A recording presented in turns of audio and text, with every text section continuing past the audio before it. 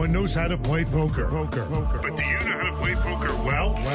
Get ready to talk poker strategy with the people who run the games. Hear interviews with the stars. Get information on when to play, where to play, and how to play better poker.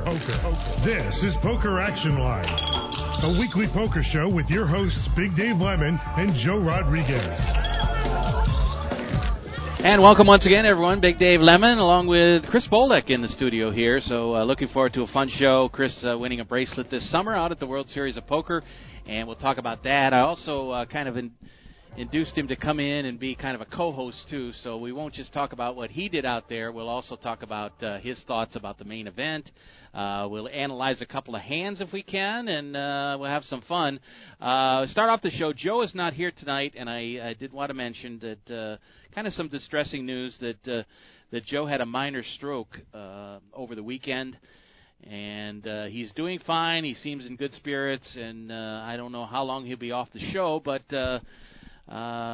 very scary situation. We're both about the same age, in our late 50s, and he was driving a car when it happened, and it wasn't a dangerous situation to the point where he almost had gotten a car wreck, but did have to pull off the road, and someone came and picked him up, a close friend, and took him to the hospital.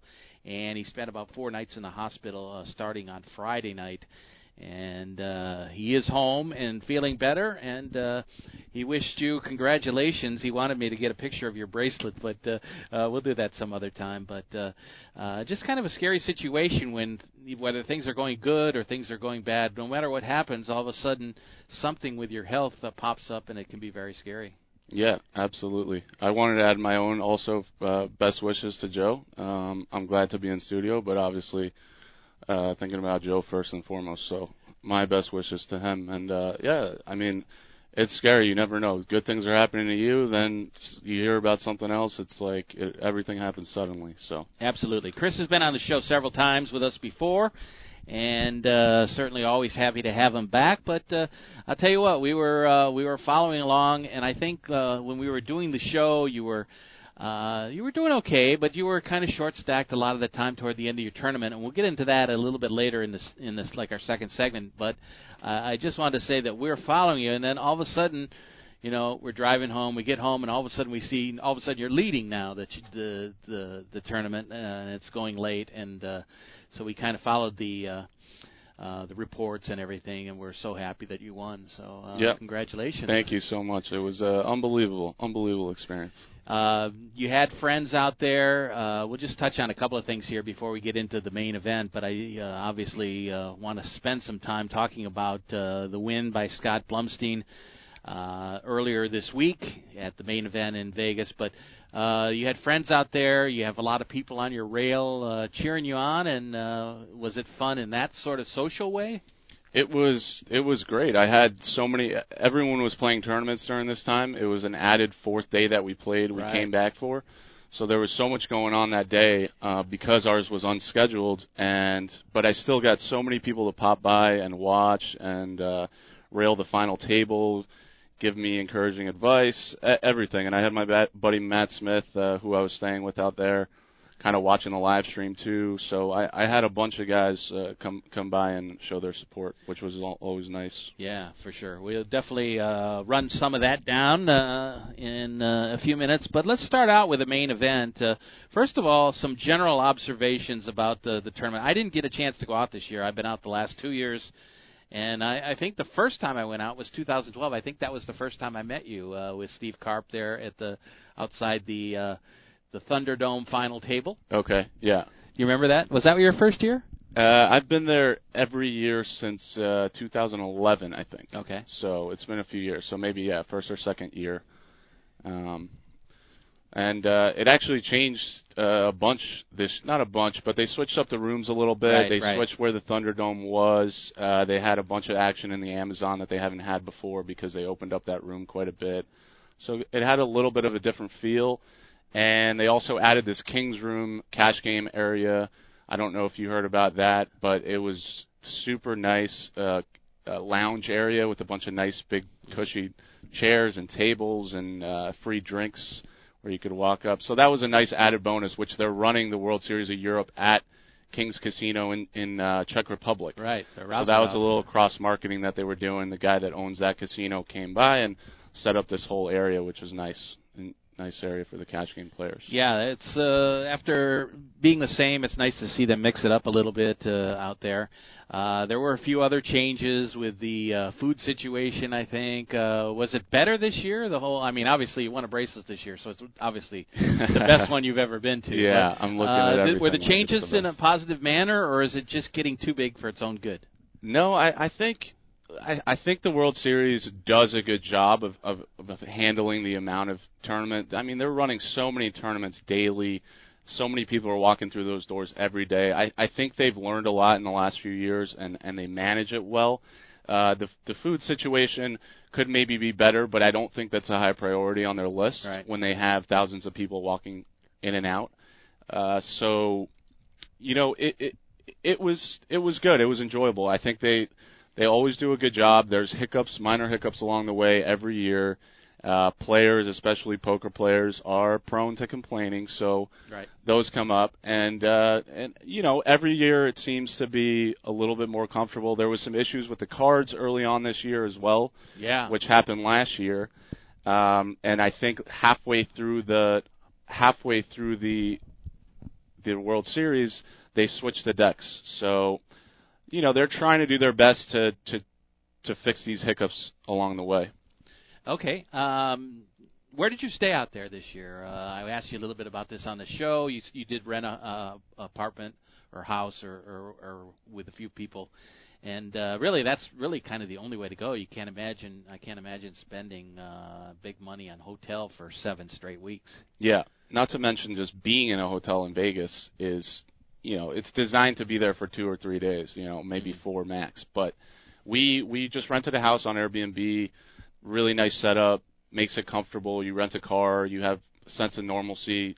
When you go out there for a long time, if that's your plan, you want to be able to wake up, comfortably, have breakfast, go out, drive to the location, kind of have that time to prepare.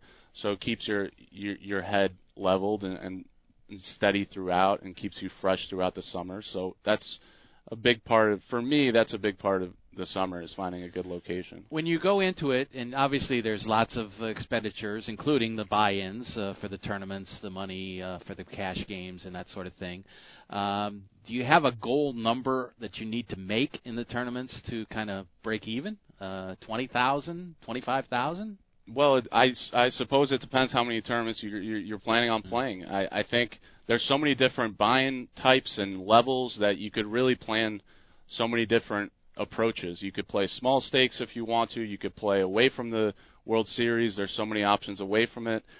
For me personally, I just kind of put together a rough outline of what I think I want to play that I will enjoy, not too many, and then I go from there. And if I start doing well, I start adding tournaments as I go along, or if I play cash games and it's going well, I'll maybe jump in a bigger tournament that week. So I kind of play it by ear and just see how I feel. I'm not really, don't have a set schedule that I'm going to stick to the entire time, other than the big guarantees, Millionaire Maker, Monster Stack, these things that you really want to be in. They're going to have big fields. So that's the way I approach it. Well, I look at how you did. You had 6 cashes. How many tournaments did you play? I played roughly 20 or 22 tournaments. Okay. And you started off with a Colossus with a very small cash.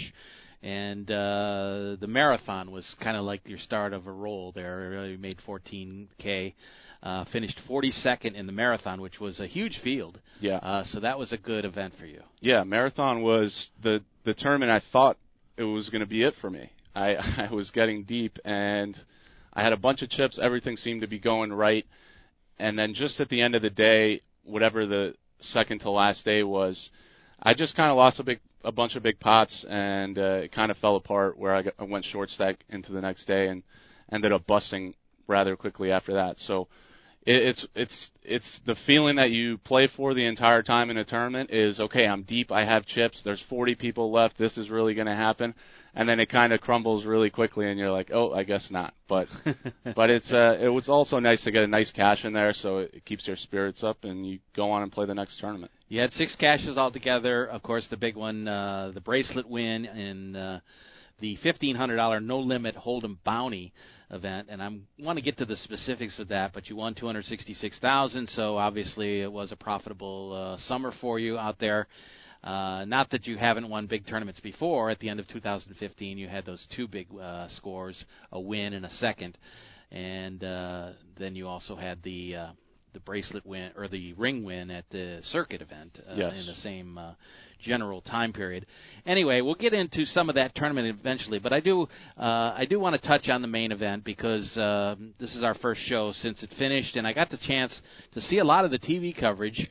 How important was that to you to kind of stay up with that, and was it more for entertainment purposes, to learn something about the game or the players that you might meet later? What was your view of watching the main event since there was good coverage on ESPN? For me, firstly, they changed the way they covered the main event for the first time in a long time. So they got rid of the November 9, and they played down to a winner all in July, which has been new for quite a while now. And I firstly kind of liked it as a player. You know, when you're playing a tournament, it's nice to finish the tournament off as quickly as possible, because if it's going well for you, you want to keep playing.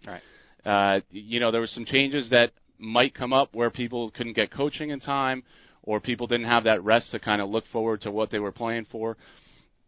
But I'm a big fan of the change they made, and I'm also a big fan of the main event in general. I want to watch what's going on. I got into poker because poker was televised and because people were winning the main event. So for me, no matter what, I'm going to watch the coverage on ESPN. I love to watch the final table.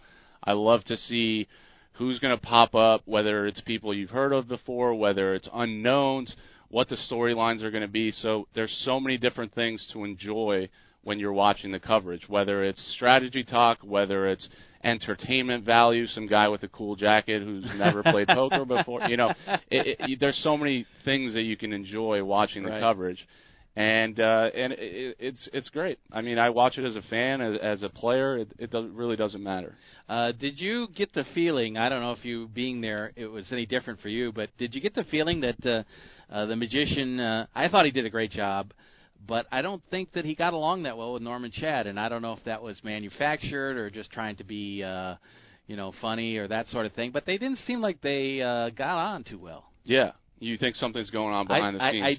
I do. I think that I'm sure that Norman, who has been with Lon since just about the beginning of the coverage, probably is not thrilled with having a third person share the spotlight to start off. But a lot of things, it seemed to get very tense to me. I wondered how much of it was real and how much of it was manufactured. Yeah, well, it seems like Lon and Norm have had this ongoing, relationship, rapport for a long time, and Lon kind of defaults to Norm's comedic chops and what have you, and then I guess maybe it's just an added X factor that they're not used to. Maybe Norman Chad likes to be the show, but I think it was fine. I didn't notice anything too out of line. I think they do so much coverage every day. They have to fill so many hours with commentary that there's going to be times where there's some dead air maybe, or they don't really know what to comment about the hand. Someone might be thinking for a long time. So, these guys are just sitting there trying to think of something to say in the moment. And Antonio's not a commentator by trade, so he's doing his best to fill in strategy and comedy, entertainment, etc. So I think they did a good job. These guys are under a lot of pressure to fill the time and say something funny or whatever, but I think it was fine. How about Hellmuth and Negreanu on the breaks, talking strategy and analyzing hands? You get a lot out of that, or because they always seem to be on the opposite sides of a hand. I know you can look at things very differently, but it always seemed like they were kind of polarized as far as their analyzation. Yeah. This, to me, is the more interesting matchup, is Negreanu and Hellmuth next to Kara Scott on the break desk. It just always seems to me like Hellmuth is going with something, and then once it gets on Daniel, he just pushes aside what Hellmuth just said, and just kind of takes a couple jabs at him and then unleashes his strategy talk. So I think they have a little feud going on. That's what the sense that I get. But it just always seems like they disagree. I think Hellmuth looks at the game way differently than Negreanu especially, but a lot of other people. So those disagreements are going to happen. But I think it's good for TV ultimately to have two different perspectives.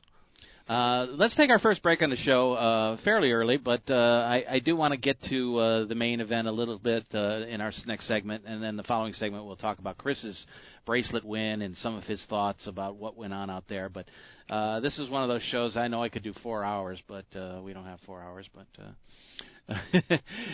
certainly so much to talk about, and obviously we'll have some fun here. But we'll take a break on the show. We'll be back after these messages. You're listening to Poker Action Line, and don't forget you can always pick us up on SoundCloud. It's probably the best place, and we'll be back after this. This is Poker Action Line. This is Big Dave for PlaceYourChipsCaribbean.com. Want to know what's really cool? Your charitable tax-deductible donation every time you play. PlaceYourChipsCaribbean.com, the feel-good gateway to fun and prizes. Play free. Learn our system. Get 50,000 free chips and play for prizes. Play for scholarships that benefit Caribbean students. PlaceYourChipsCaribbean.com. Take it from Big Dave. A win for you is a donation to Caribbean education. PlaceYourChipsCaribbean.com. Hey, what's up? Thinking about you. XOXOXO. 1, 2, snuggle. ... JK. Hit me back. You getting these texts? ? We should hang later. I miss you. Holla at ya, boy. Holla back. Holla back. Holla back. Are you at home? Where are you? What are you doing? OMG. You are making me mad. Are you with your ex? You better text me back. I'm waiting outside your house. Relentless, aggressive texting is like sending an angry robot to deliver your message. When does the robot become dangerous? Let us know at that'snotcool.com. That'snotcool.com. Brought to you by the Ad Council.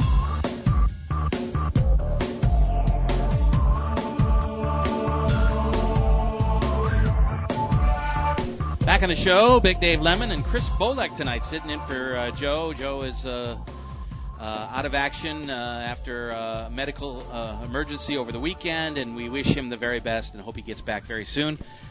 May have to have a couple of guest hosts over the next couple of weeks, but we'll do our best here and hope that Joe gets back as soon as possible. Back with Chris Bolek, though, who won a bracelet this year at the World Series of Poker event number 50. Just a quick question about that. It was a bounty tournament, which I always enjoy. Does that change the way you play to try to knock guys out when you really maybe shouldn't? I know that you're supposed to change the way you play. I'm happy to admit that I don't exactly know how I'm supposed to change the way I play for a bounty tournament, but it in the beginning it was crazy action. Everybody was going after bounties. Early on day one, people were just getting stacks in and calling all-ins left and right. So the tournament was a lot of fun. There was just way more pots being played than a normal event. And as the tournament progressed, that kind of subdued a little bit, and people just started playing a little more for longevity in the tournament. Okay. But it added a great element early on. So okay, we'll get back to that. But let's talk about the main event a little bit. John Hesp was, well, obviously the magician who we mentioned in the first segment was thrilled with the guy and thought he was great for poker, and he was very entertaining. He, of course, was the gentleman with the Panama hat and the colorful jacket. As I mentioned last week on the show, we're familiar with colorful jackets because Tom Schneider some friends of mine are involved with a Loudmouth company, and he wears the Loudmouth jackets, which are really crazy, like cows and crazy kind of stuff. And he's been on Poker Night in America. But there also was a guy that wore a Superman suit. I don't know if you got a chance to play with him. His name was Wex, I think. Last name was Wex. I did not play with him. I saw him on a couple of the coverage videos and stuff like that. A lot of people will do occasionally wear some pretty bizarre things. Did you see that at the main this year? I didn't notice too much. I think, people try to get on the coverage, right, walking in the hallway. I was joking with my friends, like, you walk through the hallway the whole summer, everyone's kind of staring at their feet if they busted or are ready to play a tournament. And then as soon as the main starts, the energy just ramps up, and people are yelling into the cameras, excited about day one of the tournament, whereas usually they're just just moseying around to get to their starting table. But the main event is a lot of fun. I think people have a lot of fun with it, as they should. So. Well, you got a lot of people, and most of these people that dress up and that sort of thing are not great players. They're usually gone by day 3, which you made day 3, by the way, in the tournament. So does it affect the way you play at the table? I mean, because this guy is dressed like a clown. Is he playing like a clown, and you're going to play him differently? Maybe. I think you have to take everyone on a case-by-case basis. You know, it's very easy to play that part too. You could dress up and be a great player and kind of know that people are going to respond differently to you. So there's an added element there where you now have to figure out, you know, is this guy Superman because he's not, or is he actually Superman, right, you know, at the table? So it's a case-by-case basis. People like to have fun. Maybe once you get deep, they want to get some coverage. They've watched other people wear funny outfits or be outspoken, and that's gotten them on the coverage. So it's such a humongous field. There's so many different people from all sorts of walks of life, different strategy levels. You know, it's hard. There's so many landmines you have to get through. You really have to take each case on an individual basis, I think. We've been covering the main event for the last couple of shows and up until the final table, which was over the weekend. Started on, I guess, Friday night and went through, Sunday. Michael Ruane almost out Newhouse after finishing 4th last year. He almost made the final table again. He bubbled in 10th place. Joe thought that was one of the huge accomplishments he's seen in poker. Yeah, I absolutely agree. I not only can't believe Ruane went 4th and 10th, I think, are the two spots that he ended up in, which is a great accomplishment. I know he wanted to final table the top 9 for sure, based on the way he was playing, based on how disappointed he looked when he got 10th. But it's an unbelievable accomplishment. And then on top of that, what I find even more amazing is that we had 4 guys leading up to the final table that potentially could have their second final table right, in the last 10 years. And then we end up with almost 3 of them. 2 for sure made the final 9, and then Ruane gets 10th. So the fact that we've been searching for these guys who are going to go back-to-back or final table second time in their lifetime in these massive field era, if you want to call it that, for the main event, I think it's unbelievable that we finally saw a year where we had a shot not only at one of those people, but 4 of them, and then 2 of them got there. Ben Lamb and Antoine Saout. Saout finished 3rd back in 2009, and Ben Lamb, of course, had a very deep run. I think 3rd or 4th in the event he played several years ago. He was probably the best-known player at the final table until now with John Hess. But Lamb went in very short-stacked and went out in the 4th hand, which has got to be absolutely crushing, even though we didn't have 3 months in between to lead up to it.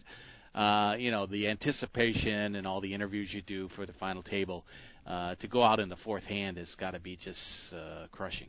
Yeah, absolutely. And not to mention, you could tell Ben Lamb was prepared for this moment. If you watched when he had all the chips, I don't know what day it was, but maybe 6 or 7, when they were leading up to the final table, he had this air of confidence about him. He knew he had been here before. He felt so comfortable with the pressure, the moment, and you could tell other people just didn't. And he was doing so well at that time, getting chips, talking to people, being so comfortable in that moment. I really thought he was going to have a shot to win the tournament. And as it happens in tournaments, sometimes you just don't get enough cards or situations to get there, no matter how well you play. I asked you before the show if you knew any of these guys very well, and you said no, but you have played a little bit with Benjamin Pollock, who finished 3rd, and you said that you thought he was a good player. What were your general observations about the guys that made the final table, outside of Hesp, who we'll get to in just a second? I think we had one of the most fun final tables we've had in a long time, and of course Hesp is a big part of that. But I think in general, the 2 people that final table for the second time was so exciting. Ben Lamb being able to talk and be comfortable made it where other people were engaging as well. Brian Piccoli, he seemed to just be having the time of his life. He was wearing the emotions on his sleeve, when he rivered that 8 with the 11 players left, he rivers a 2-outer to stay alive. I mean, these guys were having the time of their lives, and you could tell. Yeah. And it's been a long time since we had that in the main event, where you felt for these guys and felt the moment as you were watching it, rather than see maybe 8 or 9 pros who know it's a big moment but aren't showing it on their face because they don't want to give anything up. So it was a fun one. Ben went out very early. Jack Sinclair was the second one out, and they were supposed to play down to 6, but they ended up stopping at 7. There was a little bit of controversy about that. It was a very long time in, and I don't know if the decision was made by ESPN or the World Series of Poker or in conjunction with the two, but they came back with 7 players on the second day. John Hesp was up toward the chip lead, but they went out in this order: Damian Salas, Brian Piccoli, Antoine Saoud, and then John Hesp went out in 4th place. But Hesp was kind of controlling the action. I mean, here's a guy that had career earnings of like $2,200. His biggest was he was a guy who plays a home game in Great Britain on every other Friday night or something like that for 50 cents a dollar stakes. Yeah. And was not very experienced, but was a really cool guy. The jacket, you can even leave that out of it, and he would have been entertaining anyway, I think. But was really a fun guy to watch. I agree 100%, and it's a fun guy to root for because you know he's living out a dream that his dream was to play the main event. So getting 4th place in the main event is not even a dream anymore. That's beyond reality. Not to mention his age, which is certainly a factor because of the long hours for 5 or 6 straight days. I don't know what day 1 he played. May have had a couple days off, but not only that, but probably hasn't been away from his wife for more than a week here and there in 30 years or whatever is my guess. But certainly a very tough situation for him, and to really be the chip leader for a lot of it and controlling the action until this one big hand that we're going to talk about is pretty amazing. It is amazing, and it must have been thrilling for him to be in that position. I mean, as a poker player, you love to be in that position. So I can't imagine coming from his background in poker for fun, recreational type play to be in that moment must have been unbelievable. Well, on the first night, which was a very long night, it was funny. I was watching, and it might have been the second night where I finally went to bed about 1 o'clock here, and I woke up at like 3 and turned on the TV. It was still going, and it went to like 4 in the morning here, I guess about 1 out there. But you never know what's going to happen as far as the TV coverage goes. But the 2 players knocked out the first night, and 4 more the second day, leaving Benjamin Pollock, Dan Ott, and, of course, the eventual champion, Scott Blumstein. But I want to talk about the one hand because at that point, I think Hesp had 120 million chips, and Blumstein was second in chips with about 78. And I wanted to talk about the hand and how maybe he could have played it different because he had a good hand, Hesp did, but he was going up against pocket aces. You just never know when the other player is going to have that.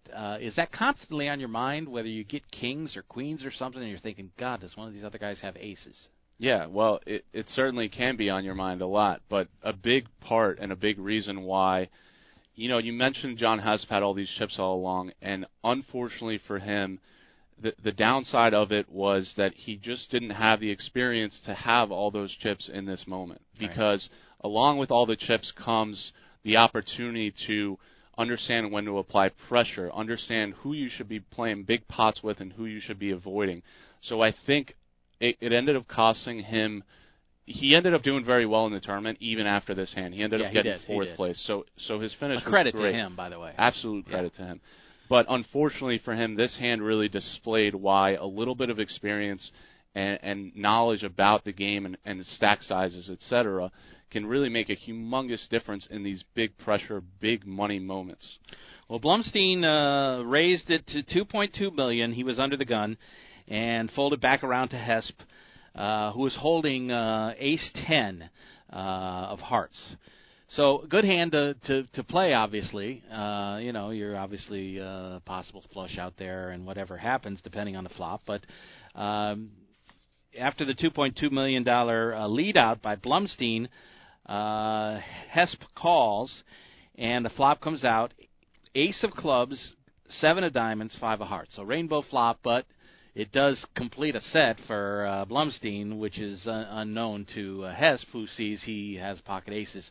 So immediately, as a player like me, I'm pretty much in for the duration of that hand, no matter what. I don't have the skill to fold really good hands, but both players checked, which kind of surprised me a little bit. What's the thought there?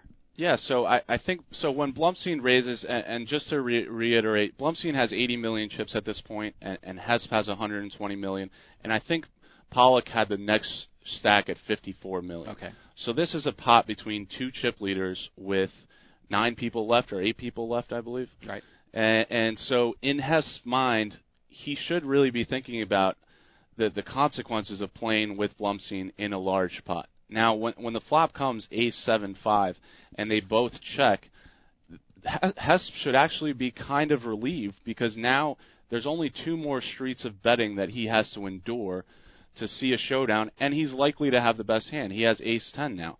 So we actually go check on this flop, and Blumstein checks because he's absolutely smashed this board, right? He can't expect Hesp to have an ace as well. So he's disguising his hand. He really doesn't expect to be able to win a big pot. He's just hoping that Hesp maybe turns a pair or turns some sort of card that may encourage him to call a bet. And Blumstein really is just looking to win a medium to small size pot at this point. And Hesp has no idea that he has, because of that great play, the disguise is perfect. And when the 10 hits on the turn, the 10 of spades, he now has two nice pair, and really has got to feel like he's got the lead in the hand. So he checks, thinking maybe he's going to slow play it, and maybe really trap Blumstein. And Blumstein bets $3 million, which is probably maybe one of the smartest things he did besides checking the flop, is to make a small bet and really string him along. Yeah, and again, Blumstein is just thinking to himself, I hope this guy has something. You know, he's not really expecting a humongous pot at this point. Hesp checks the turn, I would presume, thinking that he's trapping Blumstein at this point. Right. He has top 2 pair. He can't expect Blumstein to have him beat, really, especially given, his background. He's not really thinking Blumstein is going to trap me here with a set. So he checks again, trapping Blumstein. Blumstein bets $3 million. And then Hesp raises it to $7 million. Now Hesp is saying, he's trying to get some value for his hand. He thinks he has the best hand. Then this pot just balloons so incredibly fast that before you know it, we're playing the biggest pot of the final table. So it goes 3 million chips, Hesp goes 7 million chips, and Blumstein decides to make it 17 million on his 80 million chip stack. When Blumstein does this, which is a great play, I think, because especially given who Hesp is. So Hesp is pretty unlikely to be bluffing in this situation, given there's no flush draw on the board. And in Blumstein's mind, he knows Hesp has something. So now, all of a sudden, the opportunity presents itself where he wants to play a big pot, and he's ready for it. And if he goes to like 40 million, then Hesp all of a sudden puts the brakes on, maybe. Maybe, but he doesn't really mind what Hesp does at this point. He's holding the nuts. He's just thinking. You could even tell on his face he's thinking, "Holy cow, this guy just raised, and I have the nuts on this board, and I'm unlikely to be beat even when the river comes." So he makes it 17 million, and I watched the coverage, and Hesp, I think, actually got out of his seat He did. before he acted. Yeah. And you can see the dealer kind of looking around like, Is this okay? Are we allowing this at the final table of the main event? But of course you have to. Yeah. They're never going to say anything about it. He didn't step away too far. He just was so in the moment that his body told him, "Wow, I can't believe this is going on. I need to stand up and think about this for 5 seconds." And he does a twirl, comes back, and says, "I'm all in." Right. For 74 million, for 100 million, but he covers Blumstein for about 74 million more. And, of course, Blumstein beats him in there with the nuts and just explodes in excitement when he sees that he's about to get a double up. He's not even at risk. And unfortunately for Hesp, this is just kind of a situation that displays where his experience kind of cost him. Right. Because once Blumstein goes to $17 million, Hesp should be a little nervous. What is Blumstein really telling me here? He can't really fold, but he probably should have called, right? He probably should have called. He probably should have stayed in his seat. And it's one of those things, it's a double-edged sword. Hesp played this entire tournament on the edge of his seat, literally and figuratively, and he wore those emotions on his sleeve, and it helped him probably to get there. But at this point, when you're in that moment, you can't let the other guy know you have a tough decision, because now, once he does that and he calls, Blumstein knows either way. He gets a sense of where Hesp is at. So Hesp should have probably called and then been pretty disgusted when Blumstein bet the river again in this humongous pot, but it may have saved him some chips in the end, right, if he decided to do that. If you think about Hesp and if you followed the tournament along the way, you know that when the first night started, he won the first 3 or 4 hands. He was joking around saying, "Hey, do you want to see my hand?" And he would show the bluff or show that he did have it. And it was really kind of entertaining because later on he worked in the fact that he said, "Well, you could see it in 30 minutes when you check with your friends and see what came in." So he was like kind of playing around and switching things up a little bit. But, that was really the turning point of the event. Now, Blumstein came in, I believe, with a chip lead into that day, halfway through day one or something. But for the first time, Hesp goes from chip leader to 24 million chips, and Blumstein's up to like 150-some million. So he never really gave up that lead. So he took the lead there for good. Yeah. And so what's your evaluation of, maybe Hesp could have played it a little better, but Blumstein's play was pretty brilliant, I would say, throughout that. Yeah, I think Blumstein did the best at each point where he thought he could play the hand the best at each of those points in the hand. Once they get to the turn and this pot sort of builds up, now he's just going for it. Now he knows this is an opportunity, and he took it. And that's a big part of tournaments, especially with 9 players left, so much money on the line. A handful of hands, for lack of a better expression, are so important. I mean, these hands have such a humongous effect on who's going to finish first and who's going to finish ninth, right, that it really comes down, at that point, the 7 or 8 days of poker that you have just played are meaningless because you're at that point now, and whatever happens next is the most important thing that you should be thinking about. Yet he didn't seem nervous at all. He wasn't bothered. He was enjoying the spotlight. He created a whole persona for himself for an entire nation of poker fans. Pretty amazing. And to his credit, as you mentioned, he hung in there and ended up getting 4th place. A guy who had career earnings on the board of 2.2 thousand, 2,200. Ends up winning $2.6 million. Right. Crazy. And it's a nice change after that point. 2.2 thousand to 2.2 million is humongous. Credit to him. I just want to reiterate that because he could have completely unraveled after that point, and you could tell his energy really went down, and he kind of felt like the moment was ending for him because he played the whole tournament like he was in this dream moment. And he was cool with it. And then after a little bit, you could tell he just said, you know what, what's it matter? I'm still having the time of my life. Exactly. Now I'm going to try to do the best that I can with what I'm given, which is so important in tournaments, is to forget what just happened and move on to what's about to happen. One quick point. He's 64 years old and really not an experienced player. It's nice to see that happen and see players do well like that because over the years people had, people your age and young players who started online, some people thought that had sucked some of the fun out of the game because these guys, wear the hoodies and the sunglasses and the the earbuds, and really it's taken away a lot of the social aspect of the game. You said you had fun in the tournament you played, the Bounty Tournament, so obviously that's important to you, and this is kind of a huge comeback for the game as far as a spectator sport. Yeah, absolutely. I think it's very difficult to ask that much of the players because a lot of these guys aren't used to maybe playing on a feature table even. So to ask them to now be entertaining for viewers is a lot to ask. So we're lucky that we had a lineup that encouraged that kind of entertainment and enjoyment. But it's a tough sell for the players. They're playing for life-changing, absolutely life-changing money. So to ask them to do anything other than concentrate and focus on the task at hand for themselves, for their lives, is a bit much to me. We can only hope that there's certain guys who just, like John Hesp, have enough fun where it's enjoyable for the viewer. Yeah, absolutely. Let's wrap up the main event just by letting me ask you about the final day. The 3 players, Blumstein, a huge lead. Didn't think there was any way he was going to cough that up.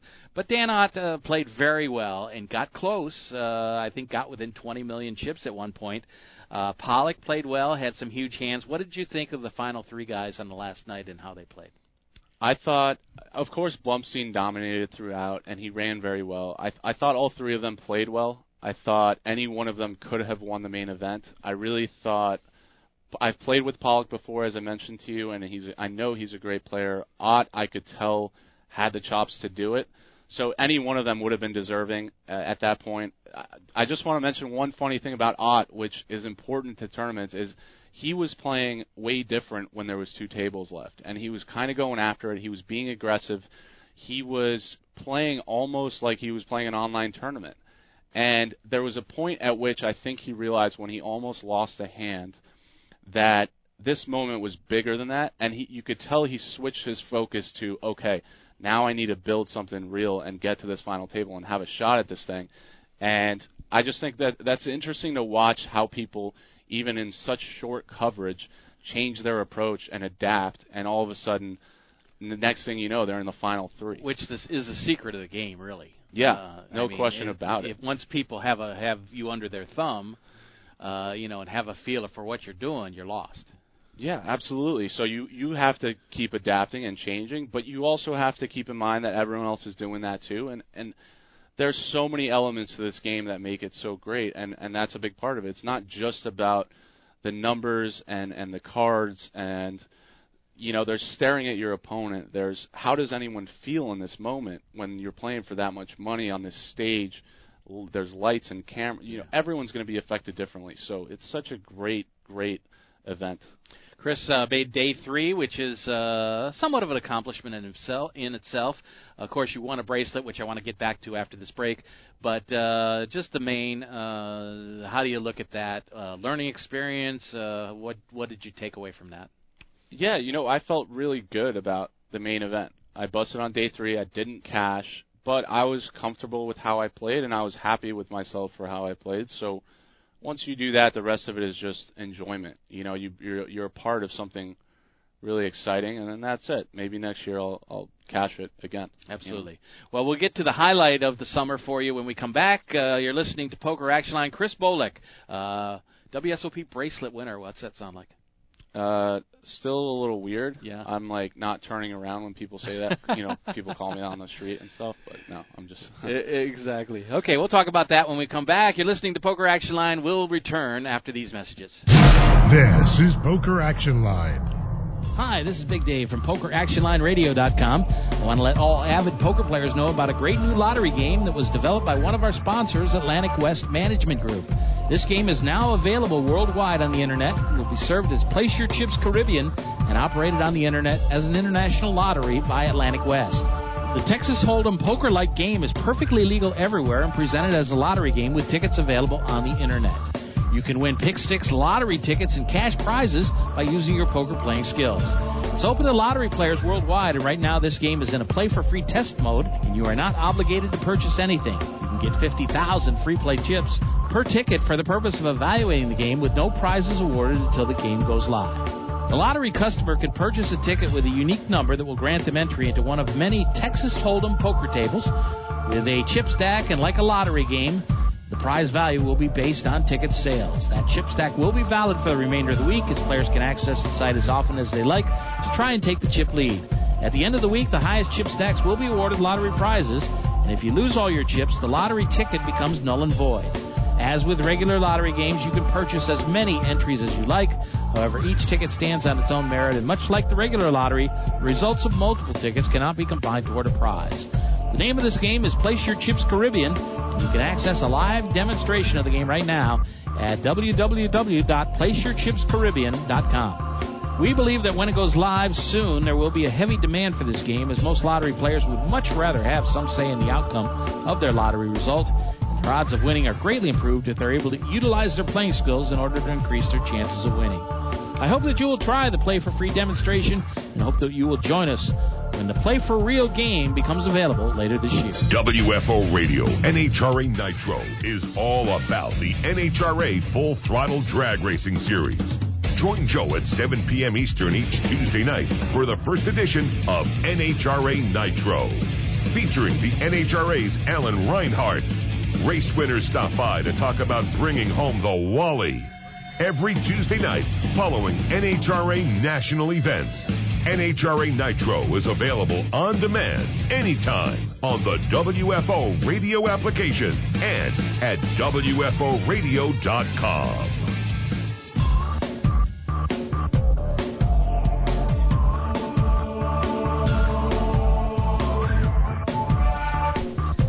Back in the show, Big Dave Lemon and Chris Bolek in the studio. Our best wishes to Joe Rodriguez, who has spent the weekend in the hospital. That can't be any fun. But hopefully he'll make a big bounce back here and be back on the show. Maybe not next week, but probably the week after, or at least we'll hope for that, and we'll see what happens. But back to our discussion with Chris. Great analysis of the final table, Chris, and so fun to talk for me to talk with you and the things you go through. You did win a bracelet, Event 50, the $1,500 bounty tournament. Your big, obviously, score of the summer. You had one for $14K, which is kind of got you back to about even for expenses and that sort of thing. Were you stressing out at all going into that Event 50 that things are getting late in the tournament and I haven't really made my score yet? No, not really. I don't think you can look at it that way. I think you just have to play every tournament for itself. So I went into that tournament not really – you can't really expect too much. Of course, everyone thinks they're going to win every time they sit down, and it's natural to think this is it. But it really happens when you're least expecting it, in my experience. When you register a tournament with no expectation and next thing you know you have a nice stack – that's when things go well. And that may be a product of just being comfortable or being sort of not stressed out or anxious about anything. That kind of produces the best results, I think. Several years ago now, you won a ring at Palm Beach Kennel Club on the circuit. Maybe not your best moment because another fellow won the tournament, was disqualified, and you kind of moved up the charts there. So I don't know if you count that as a win in your own mind. Do you? I don't really think about it. It's a TKO basically, yeah, right. If you even want to call it that, because I didn't even knock the guy out. Right? He knocked himself out. So for anyone that doesn't know, I got second in that tournament, and then there was an issue with the first place finisher. Taking a souvenir chip, and that became a huge issue, and I ended up getting moved up to first place, as did all the other finishers, got moved up one spot. Right. So that was my first ring on paper. I don't really consider that a win.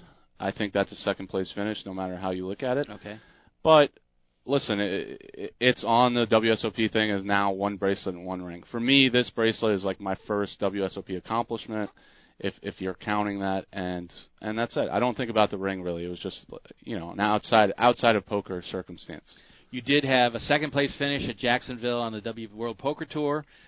You also had the win at the Rock and Roll Poker Open at the Seminole Hard Rock, which was a tournament where you were very short stacked, and I watched you be very patient and make a huge comeback at the end. And this tournament here was somewhat similar. Did the experience at the Hard Rock, and of course you've won at the Isle before and other tournaments like that, but did that experience at the Hard Rock prepare you for this one? Yes, huge experience for me to play the Hard Rock, especially given that there was some really tough players at the Hard Rock final table, and then I ended up winning, and it was a moment where I really wasn't 100% confident because of the opponents I was playing. They were so tough. So that experience really gave me the ability this time to kind of be more in the moment, just be comfortable, and I really enjoyed this final table so much more than some of my previous finishes, just because I had fun. This basically I'll tell everybody I had 3 big blinds twice in this tournament. Amazing. And so when you're down to 3 big blinds on day one, firstly, you're kind of giving up on the tournament at that point. So to come back from that, it almost feels like a free roll. Anything that happens from that point is just icing. Well, when they got to the table of 10, the unofficial final table, I guess they call it, you were the short stack, 460,000 chips, and the leader was $2.475 million. Tobias Peters, who was probably the best-known player at the table, is my guess. Dan Sindelar, of course, was at the table, who was a former November Niner that did not go that deep in that final table. But when there was 10 left, there was another fellow named Rich Dubini, who also was short-stacked, that ended up making a huge deep run in the main to, maybe top 20. Yeah. No, I started seeing him on the coverage when they were getting deep in the main. So I played a bunch with him in that tournament, of course, because he final tabled. And, yeah, I mean, that just goes to show you, when you're playing well and you're feeling confident, the guy ends up getting, I think, 8th place at my final table. And he was so disappointed because he had so many people watching him. And then next thing you know, he's deep in the main event, which I know he was disappointed in that tournament too, but he's going to end up looking at the summer as one of the greatest summers he's had, I'm sure.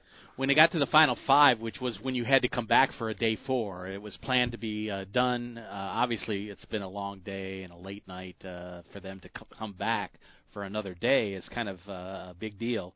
Where did things change? Now, you still were one of the short stacks, the 3 short stacks, and then there was you were all about 1.7 million, right, in that area. And Brian Emery was the chip leader at 6.1 million, and James Gilbert had 3.3. So you were one of the 3 short stacks. As it turned out, when they came back, this fella Zhao Wang went all in on the very first hand, ended up staying alive, but 3 hands later, he went all in and was out. So he obviously wanted to make something happen immediately. Were you thinking, well, I've been through this before, maybe if I just hang back a little bit and look for my spot, that would be better for me? What's your outlook going into that day 5? Yeah, that day 4. There was a bit of a weird dynamic that happened at the final table where everyone was just kind of playing tight. So what happened was all the chips started shifting towards the 2 chip leaders because everyone else was unwilling to play hands, including me. So the reason we went to that last day is because we were just a bunch of short stacks that wouldn't bust, and then they told us, okay, you're going to play another 30 minutes, and next thing you know, we busted 3 people really quickly to get down to 5 players, but they all busted to the chip leaders. So we went into a 5-handed final table the next day where there was 3 short stacks tied, and then 2 chip leaders, which is a very strange kind of dynamic to have where 3 guys have the exact same opportunity to get chips, same stack size, everything. And so it created a weird situation where Zhang just had to go with his hand, and he ends up busting. And I didn't really have any expectations. I knew I was going to have to be aggressive and try to double up, and I knew the other 2 were going to try to do that too. So I'm crossing my fingers and hoping that either they get a spot first and it doesn't work out, or I get a spot that works out for me to double up, and then I separate myself a little bit. Okay, you're down to 4. Are you all about the win, or are you thinking, I'd like to bump up a couple of spots and make a few extra, 50,000, whatever? At that point, I wasn't really thinking about the pay jumps that much because I am the short stack now. So there's no hiding behind anyone else. There's no waiting for anything to happen.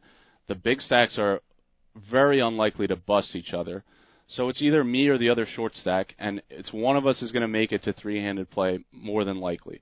So it's just I'm trying to get as many chips as I can by shoving hands and picking up blinds and antes. And just the best case scenario, which ended up happening, was I went blind versus the other short stack, and I had jacks, he had ace-10, and then I beat him in that hand, and all of a sudden I double up, and I'm 3-handed. Now, I'm still the short stack, but it's a huge difference to be 3-handed and be the short stack than be tied for four places. That was knocking out Peters. That was when you really started to get cards. But, I mean, there was one hand where you picked up a jack for a straight, I guess, on the river that kind of got you going. Yeah, in 3-handed play versus Brian Emery, I think you're referring to. So as it goes in poker, and I'm sure a lot of people that play get this feeling too, when you get a bunch of hands in a row, all of a sudden, before you know it, you have a chip stack. So that happened to me. I just started getting really good hands in really good situations. I had this hand where I had a straight draw and a flush draw on the turn versus Brian, the chip leader, and I ended up checking it and seeing a river card, which actually paired his king. He had king 8, I think, and so he makes a pair of kings and I make a straight, and I end up doubling up in that hand where he bet and I went all in and he ended up calling. You know, it's a situation where when you've been playing for a guy for so long, you kind of have to judge, is he bluffing me, is he not? And he decided that I might be bluffing, so he called. And after that pot, I took all the momentum away from Brian, and it just started all falling into place for me. So. But he's actually the one that's bluffing because he doesn't even make any kind of hand until the river when the king comes, right, on that one? The flop was queen, 5, deuce, rainbow. You're holding jack 10. There was a 9, I guess, on the turn. Is that right? Yeah, I think that is right. I turned open-ended and a flush draw. So he actually checked, and then I bet the flop, and he called, and he just kind of calls because he has king high, and he's trying to catch me bluffing. And as it turns out, we go check on the turn, and then the river is kind of a disaster card for him when he pairs up his biggest card and has top pair now. And he bets because he expects me to have some sort of middle pair maybe or something to pay him off with. And it just didn't work out for him because I end up going all in. And I think he kind of talked himself into a call based on hands that we maybe played previously or what have you. And, those things happen in tournaments. There's so much momentum and decision-making that goes into so few pots, and they change the whole outcome. Well, that gave you the chip lead for the very first time. You're hanging in there, but all of a sudden now a win is on the horizon. Yeah, and all of a sudden I just felt this shift in power where I had a bunch of chips now, and I said to myself, okay, this is now the time. From before that, I was playing kind of tight and picking very specific situations to shove and pick up blinds. Now I can really, really sit back and put my foot on the gas and start trying to win this tournament three-handed. And James Gilbert kind of didn't really get any cards, and he started blinding down a little bit. So he's getting short stack, and meanwhile, me and Brian are playing a few pots where I got the best of him in the card distribution. So I just felt it all kind of coming together, and I was getting really good hands, good situations. And when that happens, you can't really beat that, Yeah. Gilbert went all in. You're playing three-handed now. You were in the big blind, and you get pocket queens. So you really started to getting some good hands, at the very end when it was most important. But he had queen jack offsuit, and as you say, he's getting a little bit short stacked. He went all in. The board was a bunch of blanks. And all of a sudden now you have 12.4 million chips. Brian Emery, you go head-to-head with him. He has 2 million chips. That's the 6-1 chip lead that you mentioned earlier. So, the cards got to come, but you really played the whole thing tremendous from about 10 down. Yeah, well, thanks. I mean, like I said, I actually had 3 big blinds at one point with about 8 players left, I think. Wow. So when I'm at that point, maybe it was 7 players, and I just felt this might be it. I'm getting 7th place almost all the time here. When I have 3 big blinds, surely I'm going to go all in, and at least 2 or 3 people are going to call, and it's going to be hard to double up. But as it turns out, I actually doubled up through Dubini when I had 9s to his king-queen, and I win a flip. And the blinds are so big at that point that I went from having 3 big blinds to having 11 or 12.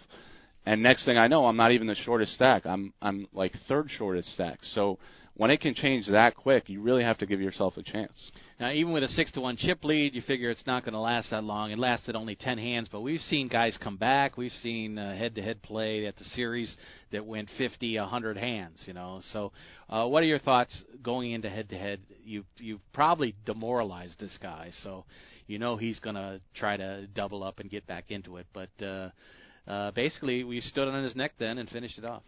Yeah, and that I also got the cards to do it with. There's no question about that. When we started the heads up, he started to get the best of me because he has the ability to just shove on me because he was short stacked. So I start raising the button, and he can just be all in against me. and kind of take advantage of the fact that I'm raising maybe a few too many hands and being aggressive. And heads up, you're not guaranteed to get a good enough hand to be all in with. So he did a good job of trying to claw back and get back some bets. But as it turns out, I just get pocket eights. I have the button again. I decide to raise because I've been doing that a lot. And he has ace-4, and there's not much he can do. He has to be all in that situation when he's short stack. And I called really quickly. I'm excited to have pocket eights no matter what he has. It's most likely a flip. It ends up being a hand where I have the best of it. And the board just runs out clean, and before I know it, I went from the outhouse, tied for last place with 5 players left, to just bursting through like the Kool-Aid Man winning the tournament. 266,000 plus. I want to talk about the bracelet ceremony and that when we come back, when we finish up. But let's take one last break here on the show. We're with Chris Bolek here on the show tonight, talking about his bracelet win at this summer's World Series of Poker, and we'll be right back. This is Poker Action Line. Hi, this is Big Dave from PokerActionLineRadio.com. I want to let all avid poker players know about a great new lottery game that was developed by one of our sponsors, Atlantic West Management Group. This game is now available worldwide on the Internet and will be served as Place Your Chips Caribbean and operated on the Internet as an international lottery by Atlantic West. The Texas Hold'em poker-like game is perfectly legal everywhere and presented as a lottery game with tickets available on the Internet. You can win Pick 6 lottery tickets and cash prizes by using your poker playing skills. It's open to lottery players worldwide, and right now this game is in a play-for-free test mode, and you are not obligated to purchase anything. You can get 50,000 free play chips per ticket for the purpose of evaluating the game with no prizes awarded until the game goes live. The lottery customer can purchase a ticket with a unique number that will grant them entry into one of many Texas Hold'em poker tables with a chip stack, and like a lottery game, the prize value will be based on ticket sales. That chip stack will be valid for the remainder of the week, as players can access the site as often as they like to try and take the chip lead. At the end of the week, the highest chip stacks will be awarded lottery prizes, and if you lose all your chips, the lottery ticket becomes null and void. As with regular lottery games, you can purchase as many entries as you like.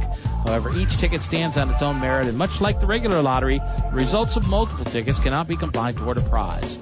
The name of this game is Place Your Chips Caribbean, and you can access a live demonstration of the game right now at www.placeyourchipscaribbean.com. We believe that when it goes live soon, there will be a heavy demand for this game, as most lottery players would much rather have some say in the outcome of their lottery result. Their odds of winning are greatly improved if they're able to utilize their playing skills in order to increase their chances of winning. I hope that you will try the Play for Free demonstration, and hope that you will join us when the Play for Real game becomes available later this year.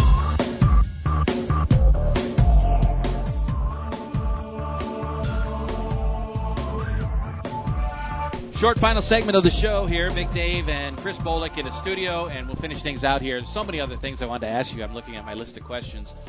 And, I was just going to ask you how that affected you toward the end of the series. I know when I cover things sometimes, when some of the late bracelets come in, there's not a lot of focus on that because people are starting to really get hyped up about the main, and it kind of disappears into the ether there. But a huge moment for you. The next day, I guess, you have the bracelet ceremony where you get it on stage. What's that like for you? You know what? I actually, and I didn't mention this to you, I didn't have a bracelet ceremony. Oh, you did not? Yeah, they give you the option to take it home that night or have a bracelet ceremony. And I was just so in the moment, I just kind of wanted to take it home and enjoy it and be with my friends. And I had my brothers and dad flying in the next day, so I kind of just went with it and enjoyed that. I don't really need this ceremony. How did you celebrate? My brothers and my dad flew in, and they were going to fly in no matter what. They had a planned trip to Vegas as their vacation. Okay. So it just ended up working out perfectly where they just came in and we had a fun weekend in Vegas. Yeah, sounds like it. Tremendous for a professional poker player. Does it feel like the pinnacle of your career thus far? I don't know if I'd go that far. I think it was unexpectedly very exciting and thrilling for me. I wasn't sure how the bracelet would feel and the win would feel, but it really did feel great, more than I expected. And did your brothers and your father stay out there a couple of days and you had a chance to see it do some different things?